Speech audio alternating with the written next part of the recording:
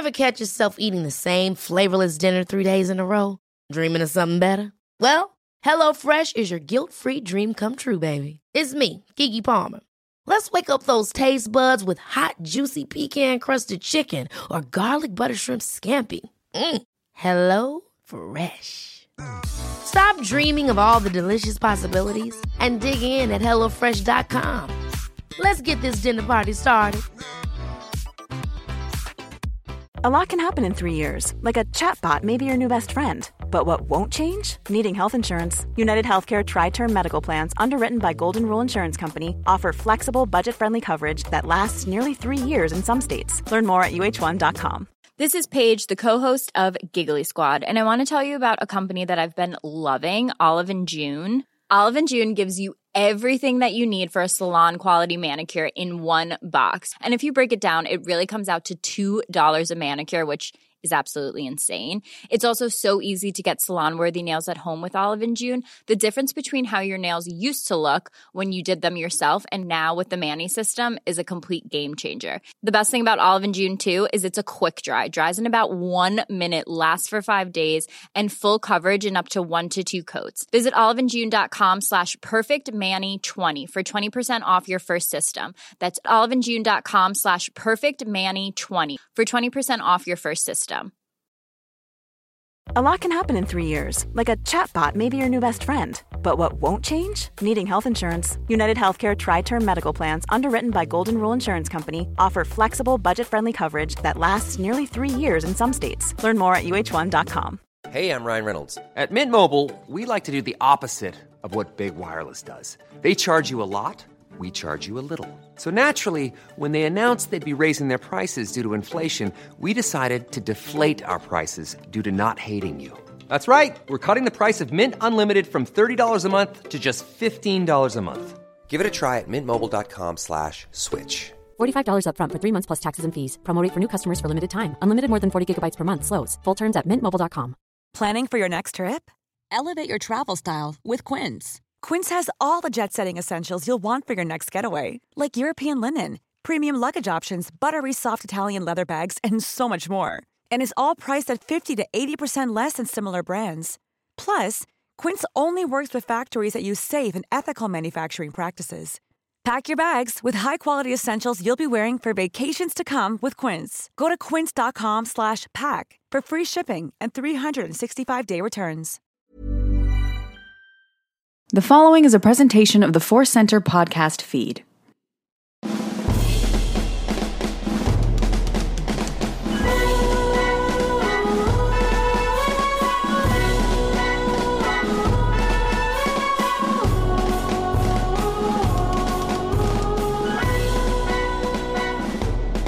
From the center of the galaxy, this is the Force Center podcast feed. I'm Ken Knapsack for another edition of Star Wars Ranked. Me and a guest today, the great Joseph Scrimshaw, are looking back at The Empire Strikes Back, and we're going to rank some stuff from it. But Joseph, this one's going to be a little different. Hello, sir, and welcome back. Oh, I am happy to be here on your show in my apartment and trying to live up to being described as the great. You are the great, man. You are the great. We don't acknowledge it much here, but occasionally you and I get tricked into competing into some Star Wars trivia. And I was just watching some of the preview shows. Brad Gilmore, who I think is great, Jen Sturgeon are great, and they're looking at you. They're talking you up, man, because you're great at knowledge and understanding Star Wars. Two separate things, by the way, everybody. Answers and knowledge about Star Wars. So, anyways. That's been on my mind, and all my money's behind you, sir. I'm betting against myself. So, okay. Well, I'll bet for you, and then we can share the money, right? That's how betting works. Yep. That's right. I think that's perfectly legal. And then if either of us gets in trouble with a mobster, we can run away together, and it'll be beautiful. The Star Wars story we always want. This is an anniversary week. It's actually a couple. I've seen a lot of 15-year Revenge of the Sith celebrations, and we at Force Center, we talk a lot about Revenge of the Sith and the prequels. We love them. We're prequelists. So this week, though, we focused on The Empire Strikes Back 40. That's a big, giant, important anniversary, and we really took a deep dive on the main show this past week. Hope you all listened to it. In fact, one of the items on my list was greatly influenced by the discussion we had on Tuesday's main show while I just kind of thought about it. So that's where we are here today.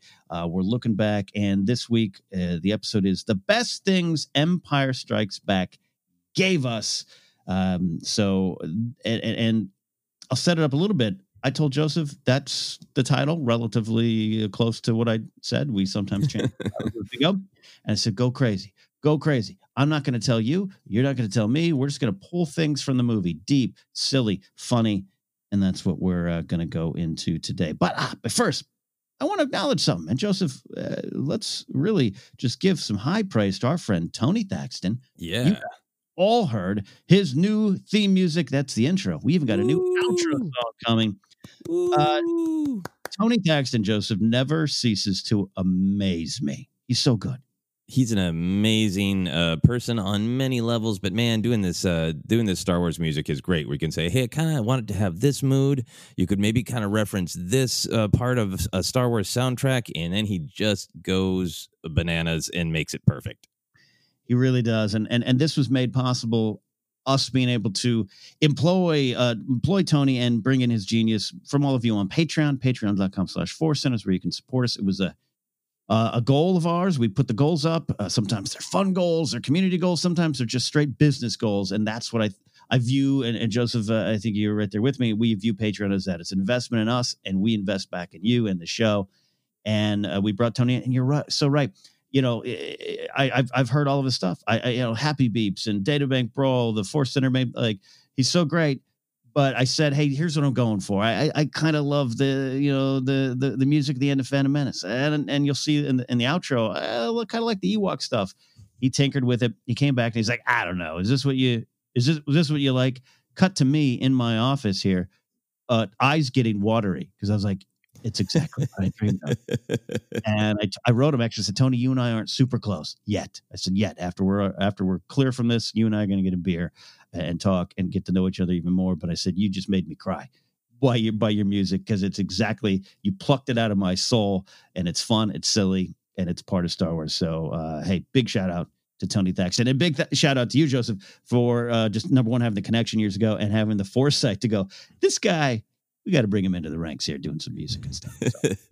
He makes some beautiful, beautiful Star Wars music. It is great music, and it is whimsical. So I offer my personal peace orb to Tony Thaxton.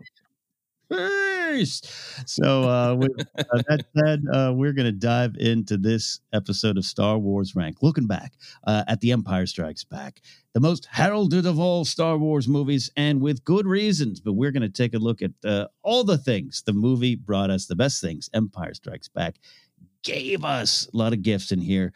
We're going to work 5-1. Joseph, you're up first with your number 5.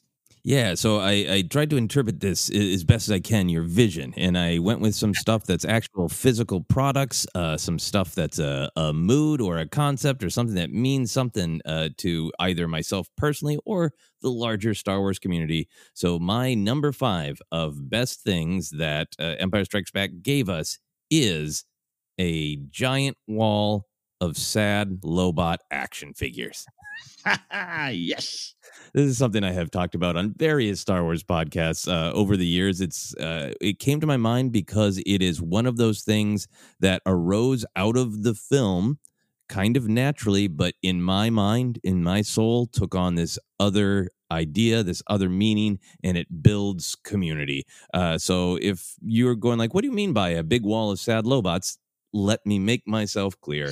Back in the day, the Kenner action figures, not quite in 1980, but we're starting to talk 81, 82, before Return of the Jedi is coming out, and Star Wars is still popular, but it's waning a little bit. Those Kenner action figures, very popular, some ones that are very hard to find, but warming the old pegs was Lobot. And I remember just as a child, I don't think I ever had Lobot because I had to make choices, but there was that kind of sad period getting on toward the end of Empire's dominance before Jedi came out, and just you go to a store and just like bunch of Lobots again. And it's not just the action figures, and it's not just that you could go and see a wall of sad Lobots.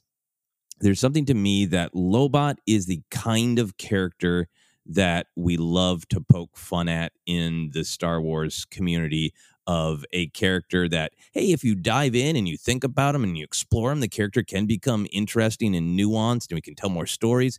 But just on the surface, when you're talking action heroes, and you could have a Hoth Han, or you could have a Bespin Leia, or you could have, Bossk, these characters that demand to have the an action figure in their title. And instead, you got the quiet guy with a half of an old IBM wrapped around his bald head and with his poofy lime yellow, sleeves.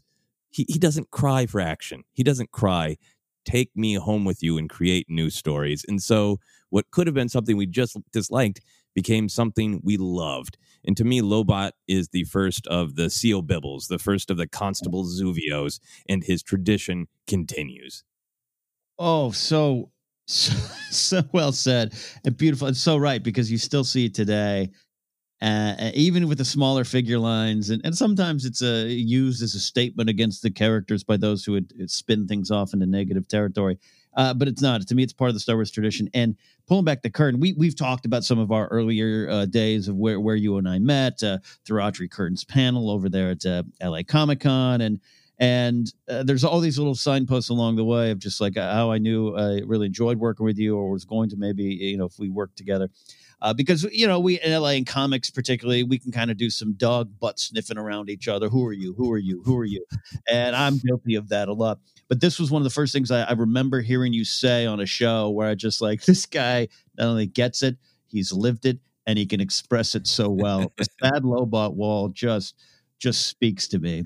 And I'm so glad. And you're so right. To tie the history to it.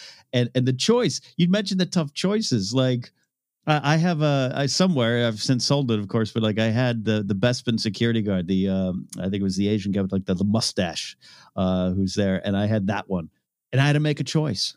Do I want the Forlom or this guy? And it's like, it's so Lobot often was not the choice. No, he was on the bottom list for many of us, but now he is high in my heart and number 5 on my list of rankings for what Empire Strikes Back gave us. You got it, sir. You question whether you interpreted my vague title right. You got it. We're going to go to my number 5, and this is a moment I think I've always loved. And it's a Star Wars fan. As Star Wars fans, we love to dive into these little things and just kind of have our head canons and create stories. And you talk often just at the tip of the iceberg storytelling. Well, this is quite literally a tip of the iceberg storytelling moment, and one of Star Wars' best unanswered questions. It comes from The Empire Strikes Back. C-3PO and R2-D2 melting ice in Princess Leia's cabin with a thermal heater. What happened in there? What did Leia think when she came back? How did they do this? Does this explain why her outfits weren't packed and ready to go? I don't know. I absolutely, for years and years and years, loved it. I love this moment. And when I was a kid, it's one of those early moments where you feel, I don't know, smart bringing this up with your friends. What do you think our 3PO and R2 were doing in the thing? And they explain it. R2 turned up the thermal heater and that melted everything in the cabin. But what was going on? 3PO says, I merely commented it was freezing in an ice base. So it's perfect character of comedy, the comedy of character, all those kind of things we love, especially around 3PO. Empire is a very funny movie. Dan Brooks just wrote a great article about that on StarWars.com about, hey, don't forget, Empire's perhaps the funniest of the Star Wars movies because it's so in tune with the characters. And this, to me, is one of the great 3PO and R2 moments. And I want to know what happens when Leia goes back to her cabin and goes, what the beep is going on in here? That's my number 5. Oh, that is a great one because it is something that is actually from the film, but it's also something from your life that you were like, hey, kids, you think you got some deep cuts? I want to talk about the droids bickering. Yeah. That's pretty great. I love that because it is just such a character moment with 3PO and R2. Studying for the trivia contests, I've realized I think a lot of us can just kind of glaze over the 3PO moments. Not that we don't remember them or they're not fun, but you can miss some of the nuances unless you really pay attention to exactly what 3PO and R2 are bickering about. And I love this one because it is one of the moments that does paint them as, Ernie and Bert, Laurel and Hardy, an old married couple. Take whichever, illusion you would like. And they were just bickering like a couple of very close people about a dumb thing. And Leia suffered the collateral damage. Like, were they even supposed to be in her room when they were fighting about this? Yeah. Yeah. Yeah. And the character of Leia, especially in Empire, is there's a lot of action, there's a lot of movement, there's a lot of stress. We got that. But I think we can't overlook the fact that as a Princess of Alderaan, and then where we see her later on as General Leia, even Carrie Fisher herself telling Rian Johnson, look, I need some space jewelry. Like, she is this well-rounded character who appreciates good fashion, that probably, whether she knows it or not, comes from her mother. I love this. And so I just have always envisioned this cabin with just ice melting off of gowns. I love it. It's a great one. So that is my number 5, which means now we're up to your number 4, sir.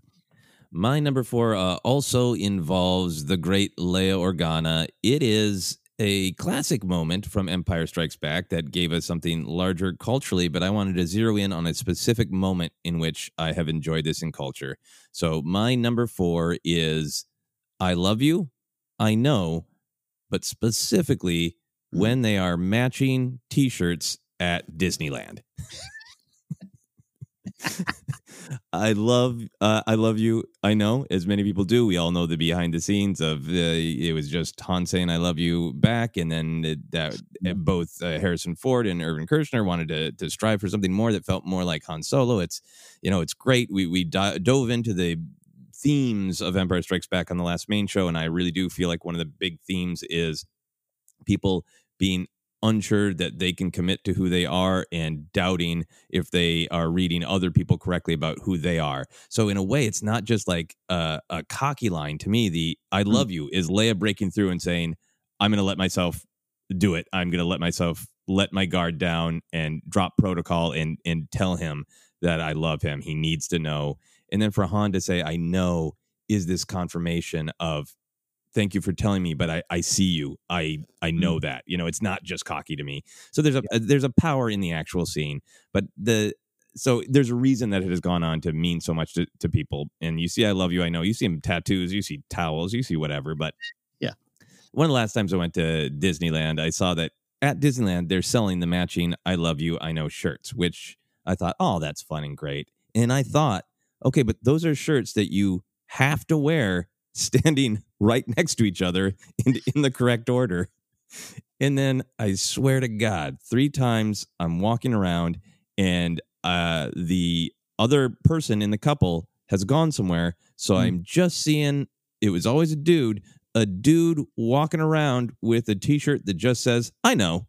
I know. And it comes off as so funny and defensive. I'm like, what? I know. What is it? What are you talking about? Oh, that's beautiful. That's beautiful. And I think that moment, I love diving deep into that moment. The behind the scenes story is legendary. It's also a lesson in unreliable narrators, depending on who you talk to. And the fact that they finally unearthed actual audio recordings of how that went down. Like you said, Harrison and Irvin talked about it. Carrie Fisher gets mad, rightfully so. It's great there, but what you just said, it's such a powerful moment.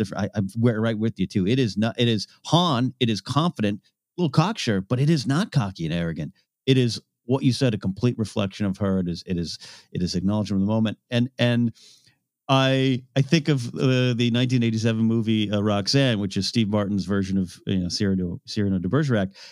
And there is that great moment where he's talking up to Daryl Hannah and she's talking about words, and he's like, all the words have been taken. I'm paraphrasing, but all the words have been taken. Like they're used on soap commercials and this, that. So this is one of these great moments, a great declaration of love between two characters. Important, and it is a hand towel, and it is a shirt, a set of shirts that needs to be together.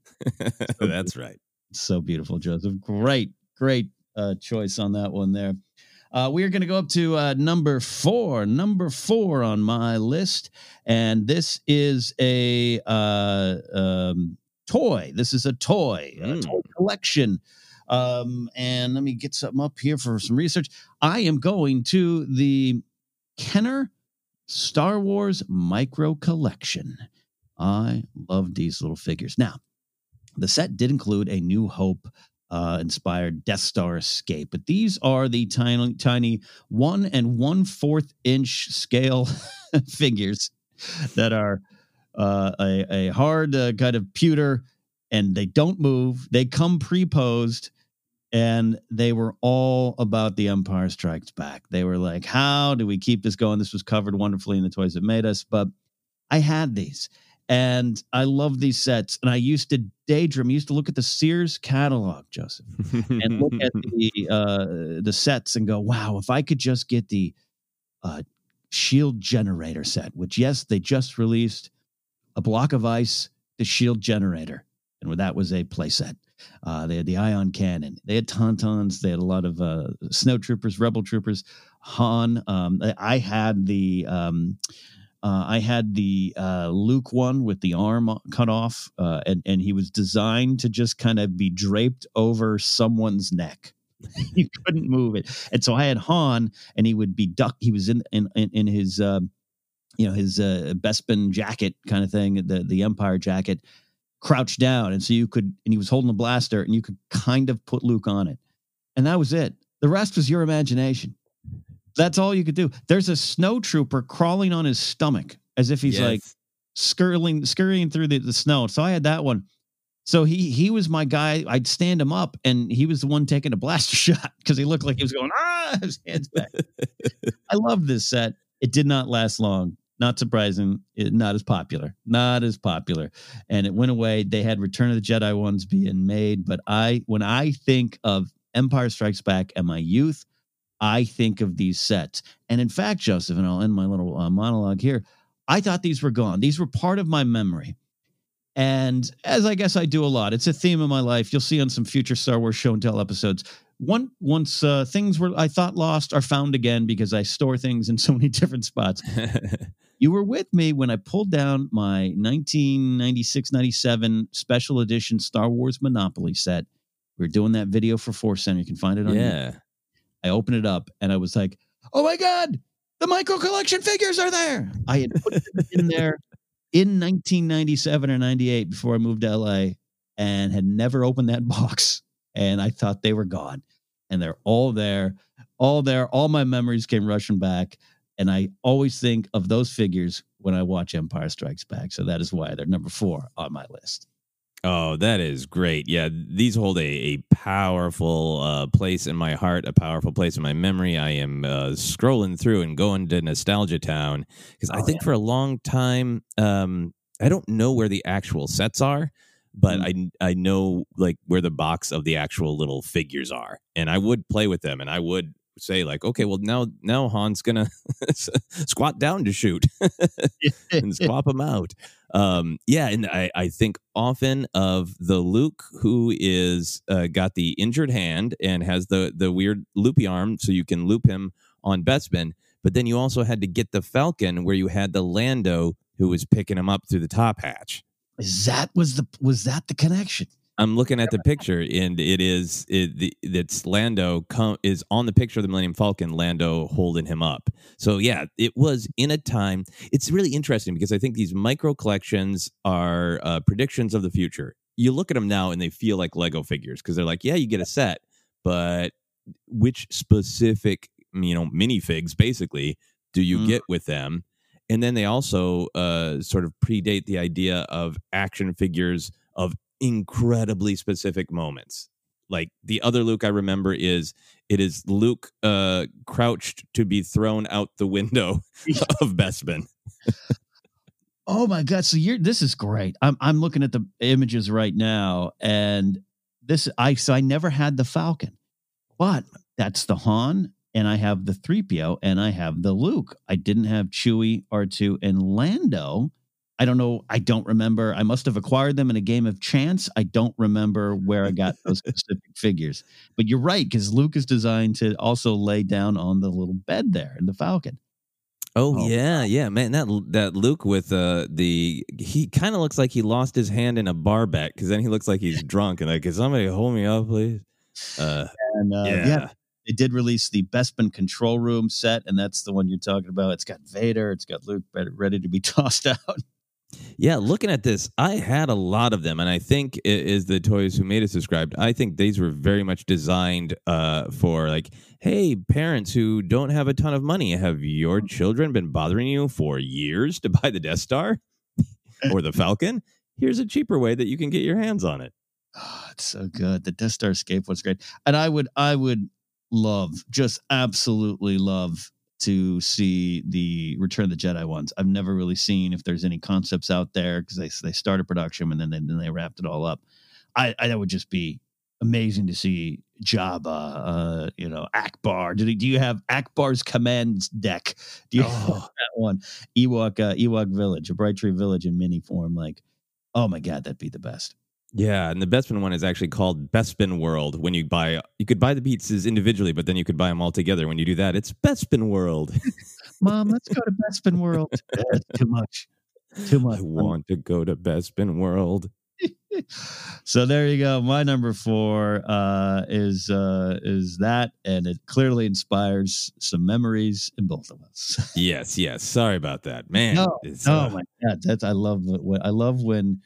I love when we expose that we're Star Wars fans. Yes.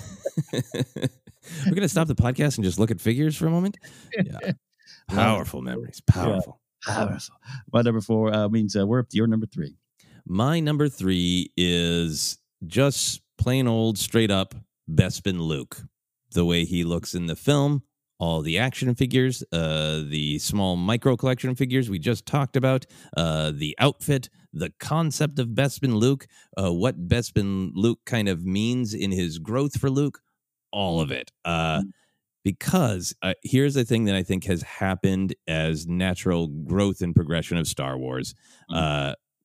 The Return of the Jedi comes out, and that Luke in his black Jedi robes is so cool. That action figure is so cool. It's a huge step forward. It's the first time he has the correct color for his lightsaber, because before, for the Kenner action figures, his lightsaber was just yellow for some reason. And the iconic shots of him on the sail barge with the green lightsaber, all that stuff really just captures people's imagination. And in some ways, that's Luke Skywalker. That's the Luke Skywalker that goes on in the expanded universe book. So that's the one that people live with. But for those years of time, when I was a kid, before Return of the Jedi came out, everything was about Bespin Luke to me. And he doesn't get featured as much. He never got added to Battlefront 2 as a costume, because I think he's not as a high priority maybe for the whole fan community right now.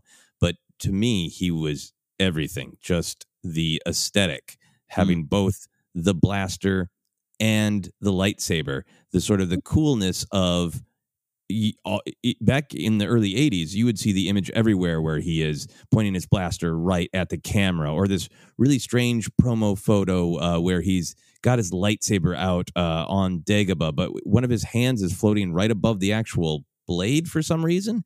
But there were just images everywhere of this cool, mysterious warrior. And when I was a kid, that was pretty much it. He was like this cool, mysterious, likable warrior that you could aspire to be. And then as I got older and actually, understood the lessons of Empire Strikes Back, that Luke comes to represent, the Luke in crisis, where he is wanting to be a warrior, but doesn't understand that is not how to be, and that is not what will achieve any of his goals. And I kind of even like that concept of Bespin Luke is the Luke who is in crisis and learning the lessons that he has to learn.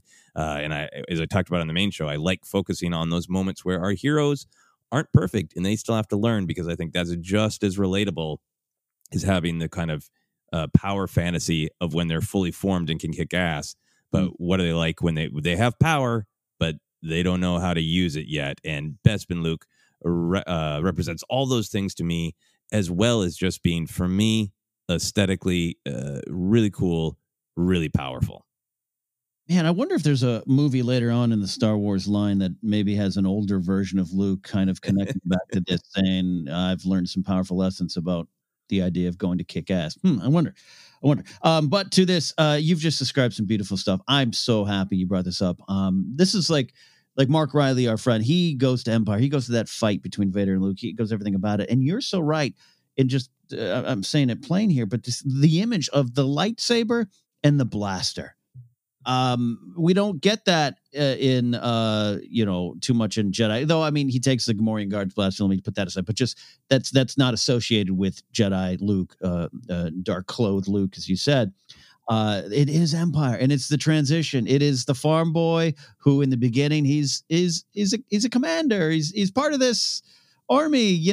That's what you show up for Star Wars for, and to go through the journey just to have it all kind of coming to that figure. And he's beat up. A lot of my memories of Bespin Luke are beat up, bruised, battered. That's pretty powerful stuff as you start to grow up and grow older. But to have that figure, to have what it means, and you're right, it's quite frankly overlooked a lot. I don't know if it's the color scheme. It's just kind of bland and beige. Maybe if you're just scanning through figures, he's not the white tunicked naive farm boy. He's not that. Everyone loves the dark and gritty Skywalker from Jedi. But yeah, there's so much power in that figure and that design and everything. Yeah. About it. And again, I know it's not just about the figure, but everything about it. Well said. The figure is how you take it home and celebrate it, and so there's some of that and all those promo images and all those things that there's various images of him on the Topps trading bubblegum cards back in the day. And it's hard to put into words. Looking at his jacket and just feeling that's cool is one of the first times that I think in my mind I didn't know the word aesthetic, but that I was thinking about aesthetics, and I remember thinking, that's so cool. I have to have that action figure. Why is that cut of that jacket in those pockets? Why is that so cool? Why do I like it so much? Yeah. And to your point about the blaster and the laser, I think one of the true iconic moments of Bespin Luke is when he walks into the carbon freezing chamber and he senses Vader and he looks at his blaster and just like, you're useless to me now, and puts it away. And that's such an important moment in his transition. Right. That's so, it's so big and so deep and just so simple. It's so simple. You don't have to overthink about it. It's right there for you, but it's all part of the tapestry of Bespin Luke. Great choice, man. Yeah. Thank you. Love that. Well, we're going to a little bit more of a simpler choice, but it's an important choice. This is one of the things I've talked about before. I've written about before. I do love it. It is capes. It is cape. And here's the thing. Darth Vader shows up with the coolest cape of them all, right? We love it. He's a villain. It's very vaudevillian. It's all those kind of things, and I love it. And Williams, the Imperial March shows up in this movie, not the first movie, but when Vader shows up, in a New Hope, and it's very old school. But I got to tell you, man, capes are so much a part of Star Wars. Krennic and anyone else going forward, any of the new era, but it comes from Lando, man. And I love Lando. I love Lando Calrissian. I love what he brings. I love Billy D. Williams. I was watching an older interview. It might be from Empire Dreams. Been rewatching Empire Dreams a lot, so it's been popping up. But just him talking, he's just like, yeah. He gives all these big reasons why Lando was important and everything. And and Billy D. Williams says, and also he's kind of cute because I was cute, and it's just so great. And so he brings this new sense of fashion because New Hope. Princess Leia, she got some fashion. She got the hair buns. She got an iconic look. But, it's a plain white dress. She got a good belt thing around, belt combo. But, Luke's in his work outfit. Han's in a vest. Gentlemen, don't go for the vests. All right. There's a lot of things. And then just the drab look of the Empire and everything. And here he comes, man. And he is in the clouds. He's got a city in the clouds. And he's suave and he's smooth and he's complicated. But he brings that look. And that, I think, going forward, when everyone wants to create a Star Wars character that has capes, or people talk about capes in Star Wars, Vader is important. Vader is the first, but it's Lando that made it a fashion statement. And I think about that scene in Solo. It's just, I love Kira going through his capes. I love that for Rise of Skywalker, they bring back that look, that color scheme. And it is so different. And you were talking on Tuesday on the main show, just we were talking about the cinematography and the look of Empire. One of my favorite shots in Star Wars is during the Han torture scene, and they go out, and it's Boba Fett with his bright colors and cool armor, Lando with the blue and the cape and him himself being a black man in this world. He brings that new color palette that wasn't there in New Hope. And then you got Vader, and then you got that maroon kind of background there that's in the chamber. Yeah. It's one of my favorite shots in Star Wars because it is all these bright, bold colors that weren't as present in A New Hope. And that just, to me, and it's not against New Hope, that just shows the movement of the story and moving a lot of things forward and giving you this new look. And it all comes from Lando. It all comes from his dress, and it all comes from that cape. I love it. Oh, that's so great. I think the extension of Lando bringing capes to the galaxy is a great observation and a great statement of capes. They're not just for the bad guys, damn it. Yes.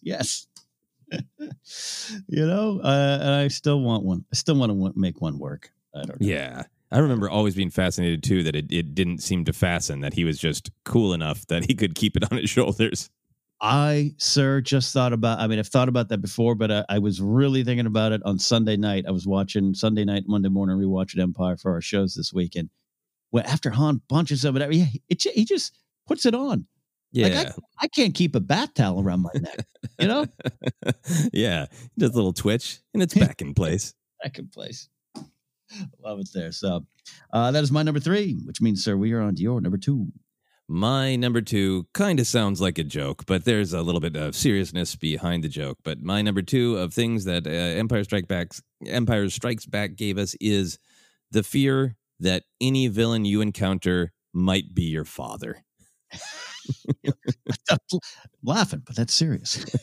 It is serious. It is both a joke and it's serious because I think that is what that twist is. That huge twist where Vader says, "No, I am your father," not "Luke, I am your father," as it gets misquoted in popular culture. We've talked about it before, but it is that A New Hope definitely does have some gray area, especially if you want to dig down. It's got Han's moral journey and the question of is he a scoundrel or not? Mm-hmm. But a lot of it is Luke and Leia wear bright clothes. Oh, Han might be a little bit bad, so he's black and white, but Vader is black, and the stormtroopers are white, yes, but they're all uniform and menacing, and it's so crystal clear. Good guys, bad guys, the good guys won, yay! And then Empire introduces all of this ambiguity, and I think the biggest bit of ambiguity, the one that really nails it home, is maybe the bad guy isn't who you think he is. Maybe somebody that you should or could care about is just a huge twist that makes Star Wars deeper forever.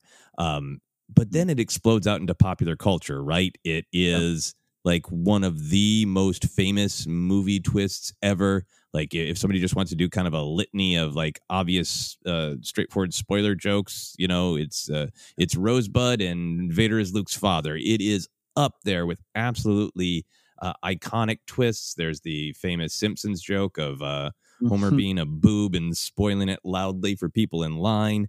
And it lives on to this day of like not the vast majority. There's so many books in pop culture things. There's like weird Father's Day cards with Vader that are like, even to this day, a little questionable of like, yeah, we're having fun, but come on. Not a good dad, not an inspirational dad. So to me, it has that depth of the internal conflict and the moral ambiguity of Star Wars. It asks you to question those things. It is one of the greatest examples of storytelling twist in cinema, and it is one of the moments in Star Wars that has inspired the most memes, jokes, and pop culture references. I love tying it to the just the greater influence and how that's lurking around every story, even in Star Wars itself going forward, with Rey's identity and who's there and how it's a little more at times expected. And so sometimes when it's even not there, it gets people upset, what, but it should be connected. And then when it turns out, that's a different conversation. I don't want to go down that route, but, yeah. And it's mind blowing in watching some of the behind the scenes and reading some of the behind the scenes stuff, to go into, Lucas's mind where that wasn't necessarily the plan, but now it just seems like, how could you not think that? Because it's so simple and it's genius. And I think, but I'm as I'm talking, I'm thinking, well, that's just because of the stuff you said. This just influenced so much.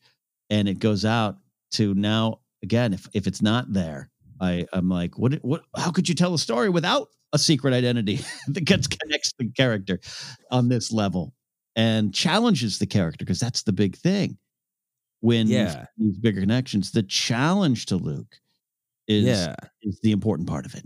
And the challenge to Luke, and I think just thematically to Star Wars as well. We talk a lot about Star Wars being about family and found family and dealing with past generations, and that sense in A New Hope that the past is reaching out to determine the present fully if we're not careful, the way that Owen is worried about Luke becoming his father, and Luke wants to become a Jedi to be like his father before him. By making Vader his actual father, these things that are just ideas about a person who isn't there suddenly become active. Suddenly they're real and they matter, and they're not, the past isn't lurking in the past, it's the present. And that is what Luke has to deal with actively in the moment. Yeah. Yeah. Sorry, I'm just going, because I'm just thinking of the history of it and how we got there, and love that decision, and love that it wasn't part of the plan. Yeah. It wasn't part of the original plan. Yeah. And the last thing I'll say about this quickly is part of the reason I phrase it in the jokey way of the fear that any villain you encounter might be your father. I do think it sits on top of all pop culture. I think when you're learning a new mythos, there is always that question lingering, I think, in pop culture, partially because of Vader. Not that there weren't stories like this in mythology, but Star Wars is our modern mythology. But, you start a new read in Harry Potter and you ask yourself who Voldemort is. Because Star Wars made it a little bit more concrete in our modern pop culture that you never know who the villain really is. Yeah, and I love that you touch on a lot of the stuff came before, and that was kind of George's point. Like, let me go to the salad bar of mythology and hook you up and prepare you something so good for now, and it is going to influence everybody going forward. I think that was part of the genius of what he pulled off, and everyone behind the scenes. So, well said. Good choice. Salad bar mythology open soon here in Burbank. The Who's Your Daddy croutons. That was your number two. Your number two, right? Yeah. I lost track. We're having so much fun discussing this. We're gonna go to my number two, and my number two is Leia the Leader. All right. You grow up in the 70s. You got a princess. The opening crawl definitely paints this picture. She's in charge. It's her people she's trying to save. You don't get the full story. Lucas didn't know if he'd have the chance to tell that full story. We know that. Then he does. And I think one of the best things Empire does, we talked a lot about the get to your transport scene on Tuesday and what that means. And she's a boots on the ground type of leader to me, everything. But beyond that, I still go to what we think when we hear General Leia in Force Awakens before we had seen that movie. We go, oh, well, yeah. Because she is a leader. She's a lot of things, but she's a leader. We talk about the steadfast nature of the character, right? You mentioned that on Tuesday too. She sometimes doesn't seem to have a lot of traditional arc. She does an Empire, but because she gets information and she's I think you said resolute, right? She's like, nope, this doesn't knock me off who I am. Yeah, power of Leia. But I think I think in Empire, you're coming out of New Hope where she has. She's the princess, she's a leader, but then she has Dodonna, she's just these other people, and you start to learn, okay, she's part of something bigger. That's great. Then she's just kind of sitting there. I think it's kind of just an inactive moment, a series of moments for her. She's afraid. She's in the base. She's probably making some decisions or calls we don't see, but on screen, she's just reacting with 3PO, and she's not in one of the fighters. She's not leading on that level. Again, I'm fine with that. But to see in Empire, you come back, you fade in, we're on this new planet. She's there. She's making decisions. She's working with Carlos Raiken for sure. She's definitely going to cite him. Like, Raiken says, it's not me that's keeping you here, hon. It's Raiken. But she's in charge. She's giving the briefings. She is, the having all the pilots around her. Everyone's looking to her, and it sets the template going forward.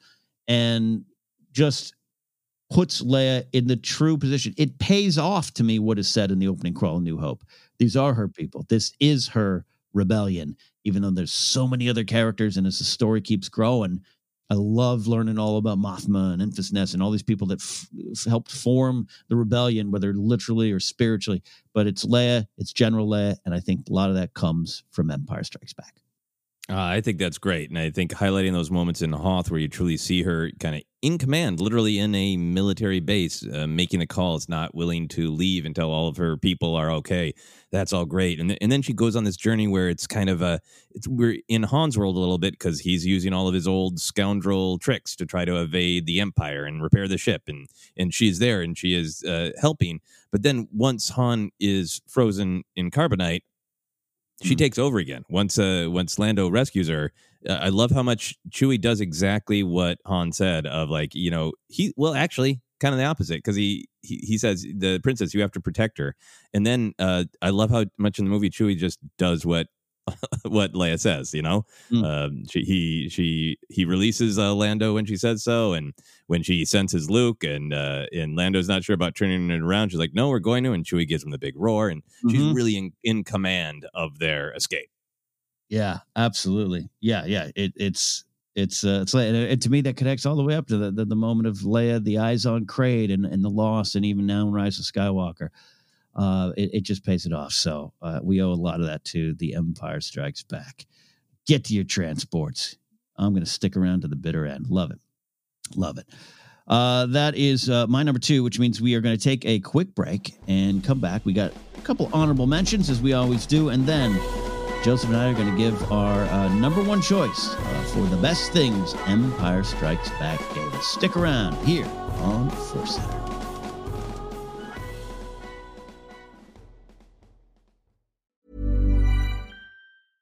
How would you like to look 5 years younger? In a clinical study, people that had volume added with Juvederm Voluma XC in the cheeks perceived themselves as looking 5 years younger at 6 months after treatment. Look younger, feel like you. Add volume for lift and contour in the cheeks with Juvederm Voluma XC. Reverse signs of aging by adding volume to smooth laugh lines with Juvederm Volure XC. For important safety information and to find a licensed specialist, visit Juvederm.com. That's JUVEDERM.com. Not for people with severe allergic reactions, allergies to lidocaine, or the proteins used in Juvederm. Common side effects include injection site redness, swelling, pain, tenderness, firmness, lumps, bumps, bruising, discoloration, or itching. There's a risk of unintentional injection into a blood vessel, which can cause vision abnormalities, blindness, stroke, temporary scabs, or scarring. Talk to a licensed specialist to find out if it's right for you.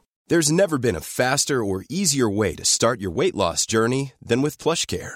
PlushCare accepts most insurance plans and gives you online access to board-certified physicians who can prescribe FDA-approved weight loss medications like Wegovy and Zepbound for those who qualify. Take charge of your health and speak with a board-certified physician about a weight loss plan that's right for you. Get started today at plushcare.com/weight-loss. That's plushcare.com/weight-loss. plushcare.com/weight-loss.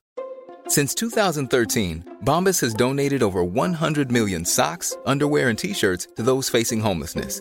If we counted those on air, this ad would last over 1,157 days. But if we counted the time it takes to make a donation possible, it would take just a few clicks. Because every time you make a purchase, Bombas donates an item to someone who needs it. Go to bombas.com/ACAST and use code ACAST for 20% off your first purchase. That's bombas.com/ACAST, code ACAST.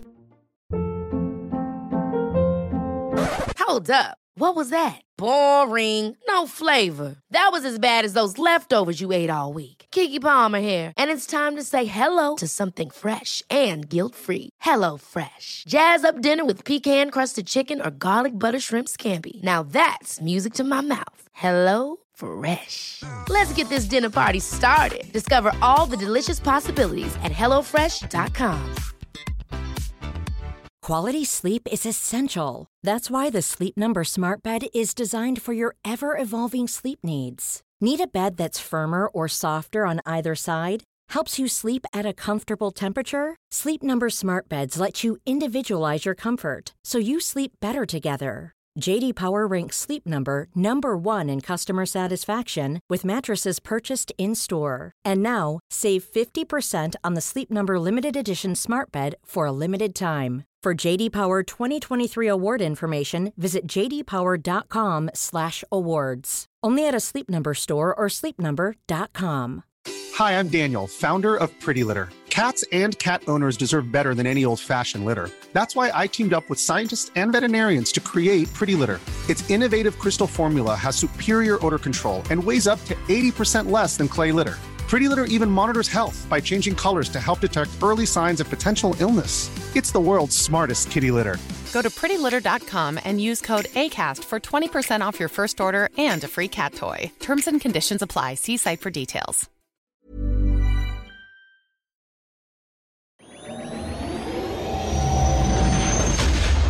Hey, Force Center fans, don't forget Force Center is on YouTube. Head over there to catch up with our new show, Star Wars Show and Tell. Joseph, Jennifer, Ken, and special guests sit down and share favorite items from their own Star Wars memorabilia collections. Plus, there's the In Memoriam video series, encore presentations of Databank Brawl, and special programming all there for you, and more shows on the way. It's Force Center on YouTube. Check it out.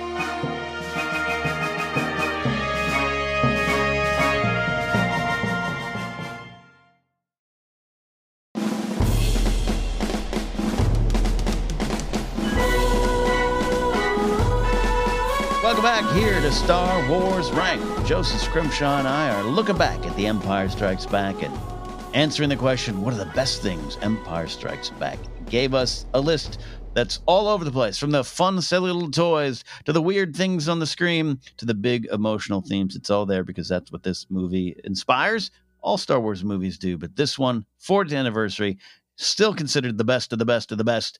So it deserves this examination here. All right, Joseph, do you have any honorable mentions on your list of the best things Empire gave us? Oh, I sure do. And I tried to think of for myself personally and the larger world, but some of these are personal.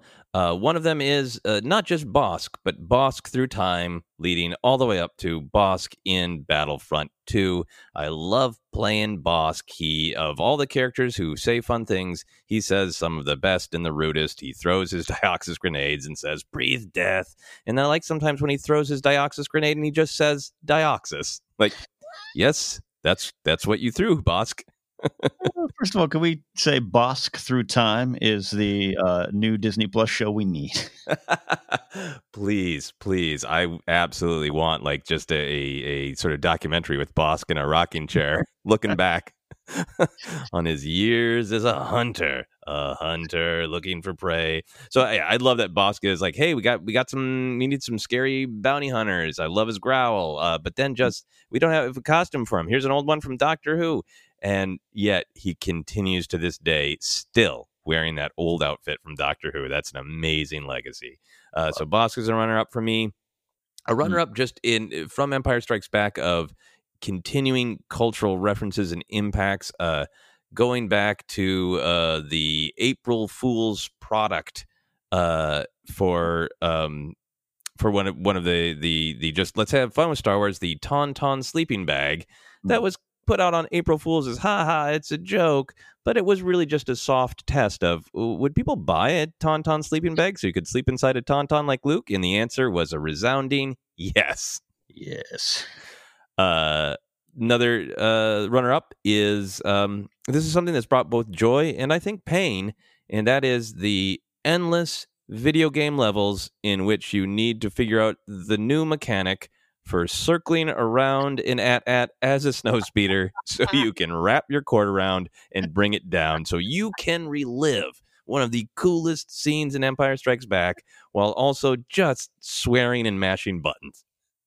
It was when they relaunched Battlefront in 2015. There's part that's in there too, right? There, because you could do that on one of the walkers, if I'm remembering. I think so. Yeah, I didn't play that one anywhere near as much as you did. Yeah, and I just remember thinking, "Here we go again." And you're so right. Shadows of the Empire. It took me so long to do that. It is in all of them. I also wanted to shout out the Snow Trooper just because it's a cool design. It's kind of goes along with capes because the action figure came with a vinyl cloak, and in the movie it's got its kind of half butt cape, the Snow Trooper. But the Snow Trooper, if you didn't get a new trooper in Empire Strikes Back, the tradition of new troopers might not have been launched. Yeah, that is definitely part of the legacy. Absolutely. Yeah, makes sense. And it would Yeah. Have you ever thought of? Just ever like what if the normal troopers, just showed up on Hoth? You know, would have been as cool as a sequence. Yeah, probably, maybe. I don't know, but I don't have to think that because I love the snow troopers because they're there. That's right. And then we have snow troopers to thank all the way through to shore troopers. In my final runner-up, you brought up Leia as leader. I think one of the great legacies of Empire Strikes Back is Leia as another hope. There is another, connecting through to the way that she connects with Luke when he calls out to her, which is our first on-screen evidence that she is force sensitive, that she is in fact powerful, and that just gets built on until the glory of Rise of Skywalker, where the promise of Leia Organa Skywalker Solo as another hope comes through, and she is not just another hope, she is a vital hope, just as powerful, just as important as Luke, and that all starts in Empire Strikes Back. It really does. That's one of the big ones there. We could probably spend a lot of time talking about that one there. Great list. We always have some tough calls to make on these runner-ups and honorable mentions. So tough cuts, but good lists there. For me, also Tauntauns. You mentioned, I just love the Tauntaun. There's something about the design, the sound, everything about it. I love the idea behind it. And there's a lot of things in Empire that might not be on this list that you out there thinking, Imperial March, Yoda's theme, the walkers themselves. That's all there. This was a very open-ended list for a reason, just to see where Joseph and I's minds and hearts went when we think about Empire. But I definitely go to Tauntauns. One of them for me, Wedge Antilles returning. And that kind of sets up this tradition, or sometimes a frustration when it's not there. Even Greg Grunberg saying, man, I wanted to be in Last Jedi, but it wasn't there because, the pilots go on a lot. And that's a Star Wars tradition. And Wedge, for them to pull him back, hey, that guy survived. He flew off. We saw him going back to base. Let's do that. Let's bring him back. I love that. And Wedge Antilles is a very beloved character, and it's because he showed back up. Yeah. Biggs, love for different reasons. Porkins, love for different reasons, but no longer with us. The other thing I think about when I think of Empire is this is really where my love of those weird background quotes starts to kick in. This movie has some favorite backgrounds, and one that's, I wouldn't even say this is in the background, it's pretty direct, but Hobby go 2 fighters against a Star Destroyer. I mean, that's just the best. And my other favorite, like truly background, kind of just you hear it, it's not a focus of the moment, is it's metal. Like just the best. Just the best. And the standby ion control, all these little tiny quotable quotes that are, believe me, they were there in New Hope, but they really start to kick up to a new level. And so when I celebrate, what is she proposing? That is in spirit connecting to Empire and some of these moments. I love those quotes there. That's great. You know what one of my growing favorites is when Piet is unhappy with the bounty hunters being on the bridge, and he's just like to the other Imperial officer, like, we don't need this scum. The other officer's just like, yes, sir. Yeah. Yes. And then you got, of course, Bosk, the many lives of Bosk, kind of looking down. But I love that officer's like, man, my boss was really upset today about something. I didn't care. I just needed to get back to my cabin. I just tune him out and say yes or whatever. I don't know what the hell he's talking about anymore. I'm trying to do my job. The Empire's in office. And the final one for me, I love this. If on the off chance you're listening and you haven't seen this and taken this in, you can go find it on YouTube. Go look it up. It was featured at some convention displays for Lucasfilm this past year or so. And actually it was our pal Daniel Kennedy's idea. He suggested it, and I love it. And it is the wonderfully weird Harrison Ford voiced Empire Strikes Back trailer. Love that one. I love that Harrison was like, mind if I give it a shot? And they're like, sure. Come on down to the studio. And he's not doing a big Don LaFontaine voice. He's having a little fun, but it's just Harrison Ford inviting you to watch the next thrilling chapter in the Star Wars saga, and to have this kind of out of the body experience of Han Solo talking about Han Solo in an official movie trailer is just wonderfully weird and bizarre, and I love it. It really is. Man, can you imagine that these days if, Chris Evans was just like, hey, Ryan, can I have a whack at the Knives Out trailer? Yeah, exactly. And not even like, is that just like, Hey, everybody, it's Chris Evans' voice, the one you know, talking about this movie I'm in. It's thrilling. And it's obviously a different style of trailers back in the day. It's a lot of different thing. But yeah, anyways, I love it. It's part of the legacy. So that is that. So that is the honorable mentions we got here, which means we are up to our number one choice in the best things Empire Strikes Back gave us. I'll go with my number one so that Joseph can end the show with his. And this is the one I said was really influenced by some of the stuff you brought up Tuesday, Joseph, because it really made me focus on it. Talking about the themes. There's a lot of themes that we did the big dives into that are very present and they're part of the conversations around it. But the way you chose to describe one of the themes of Empire Strikes Back is defeat. And I really was thinking about that. And it's the second chapter of a story. It is the long, dark tea time of the soul that stories have. One of my favorite second movies, stories in a franchise is Two Towers. And I think that's similar to this. Now, that obviously Tolkien wrote that before and that kind of general theme, even though Jackson kind of did a different thing with it in the movie, as we know. But so it's been present. Last Jedi. It's failure, it's defeat, it's the lessons of that.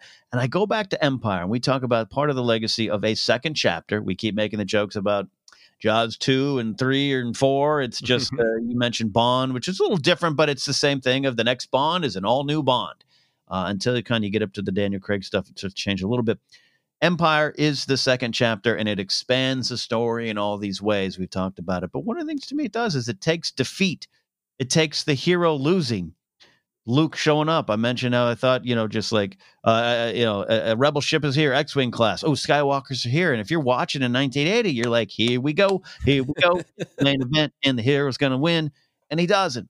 And the movie ends with this sort of hopeful, we're going to get Han, because Han's frozen. We got our butts kicked. We've done nothing but make mistake after mistake and or just lose even against our with our best efforts. And it makes it also entertaining, and it makes it also real and deep. And you talk about like the expectations of, hey, Luke is your Vader's your father, and how we kind of expect that kind of stuff. I think a lot of what I'm interpreting that people want from not just Star Wars but other franchises of treating something very real that is high fantasy or myth and space opera stuff. I look at Empire and how it took defeat and it made it so damn entertaining. It made it so damn important and so damn full of lessons. And it is a movie that is, as is advertised, The Empire Strikes Back, and they strike back hard. And I just think, to me, that is my favorite thing and the best thing for my list that The Empire Strikes Back gave us. Is the actual Empire striking back, and people having to deal with that. Our heroes having to cope with going through the trauma and learning the lessons. And being so damn good. The entertainment of defeat. The entertainment of defeat. Yeah, that's a great point, that it has, again, nothing that Lucas entirely invented, that the second act would be the one where things are really going wrong for our heroes, but really solidified it into modern culture and the way that we talk about the way a trilogy is shaped. And it certainly influenced Attack of the Clones and The Last Jedi, and makes that idea of it, especially that like a science fiction genre serial yarn doesn't always just have to be, we keep using James Bond as an example, just doesn't have to always be like, yeah, and James Bond kicked this person's ass today. Sometimes it is better if the hero gets their ass kicked. Yeah, sometimes we want those stories. Yeah. And then that often leads to the problem with the resolution of the story, where it seems kind of a letdown. They won? I liked the struggle. So that is my number one. Sir, what is your number one? My number one, I tried to go a little bit all over the map of some larger cultural things, some things that I remembered specifically from being alive during Empire Strikes Back's first run, and some things that are personal. I'm ending on something that is mostly personal. Certainly that many people share it, but in a way, they do not. Because my number one is my personal 1980 Yoda with the hard orange snake action figure. Yeah. He is sitting right here on my desk. The majority of my action figures are in storage in my old home state of Minnesota, but on one of my visits a couple years ago, I was just like, I can't be apart from Yoda anymore. I've had him since 1980. The memory is foggy, but I knew that I wanted him. He was an action figure that I was like, I have a little bit of money. We are going shopping. Please, please, please let me finally find a Yoda. And I remember turning around and seeing him and the joy. And this was a time, we were in Portland, Oregon at the time, and it was a time that I didn't have a lot of the other many places I lived where there were a bunch of kids on the block, and you'd go outside and you just play with the kids on the block. And a couple kids tried to get Yoda from me because he was rare, and they would say, I'll give you all of my Empire action figures. I'll give you 5 action figures for 1 Yoda, and I would have to resist. So I have fought to keep this little guy in my life. Awesome. So there's all that personal connection with just the discovery of the action figure, owning the action figure for all these years, taking careful care of his snake and his cane, make sure I never lose him, his little belt, making sure that stays healthy and happy. But it's also just a little symbol of this character walking through life with me, because when I got him, I was young, but I understood the general, like, oh, he was pretending to be something he's not, and he is actually saying this wisdom that I should try to listen to, but I'm kind of bummed out about the action adventure shouldn't be craved, because that's kind of what I do. Like, all right, I need to wrestle with that. But when I was a kid, what this action figure, what this character meant to me is he was a little weirdo that was more knowledgeable than people thought, that people didn't initially respect. And I think I really glommed onto him for that. And I really loved his comedy moments as a little kid. You know, you go now and I have a million different answers for what is Yoda's most important quote in Empire Strikes Back. But when I was a kid and I had this action figure and I would turn on the water spigot outside the house to make it muddy so it looked like he was on Dagobah, my favorite line of Yoda was, mine, mine, mine, aw. Because he was about the comedy and about the charm just as much as he is about the wisdom. Ah, what a great story. And I know what you feel, man, when you're connected to an item you had. It is a living, breathing time capsule. And with you, a journey through your entire existence, but especially fandom, you know? Like, that's powerful stuff to hold on to it. You know, sometimes, hey, clear your closets out. I get it. I can respect it. I'm going through a little weird phase myself with that. But then you find some things and you're just like, I can't.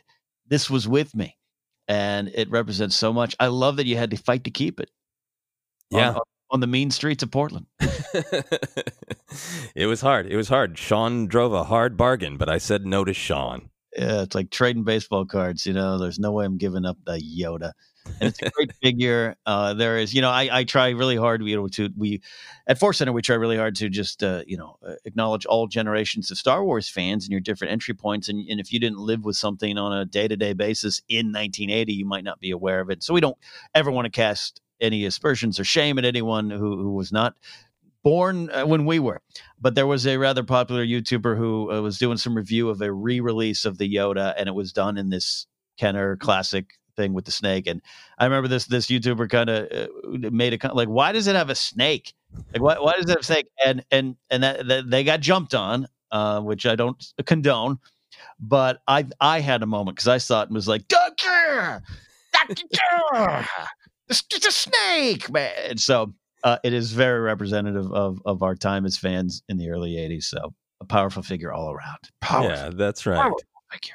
Powerful. Someone at Kenner was smart enough to know what is Yoda all about. He is about the power of the organic world around him. The Force grows in all things, even a hard orange snake. Damn it.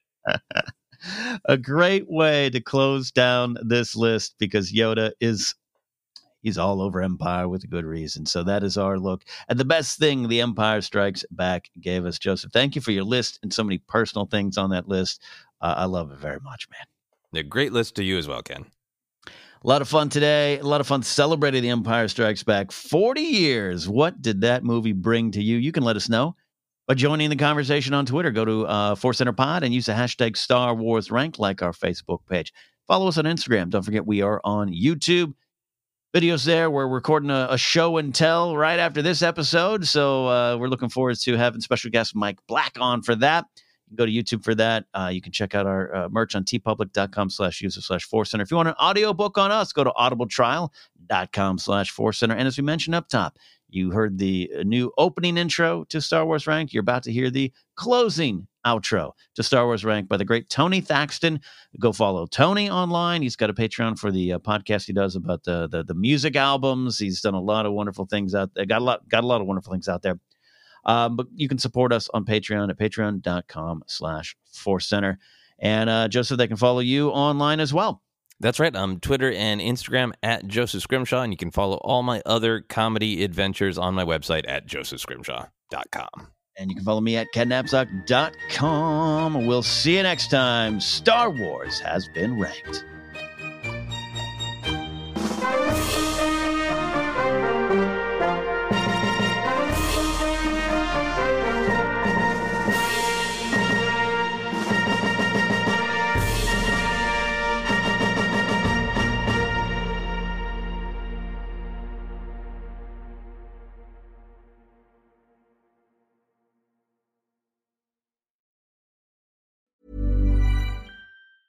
Ever catch yourself eating the same flavorless dinner 3 days in a row?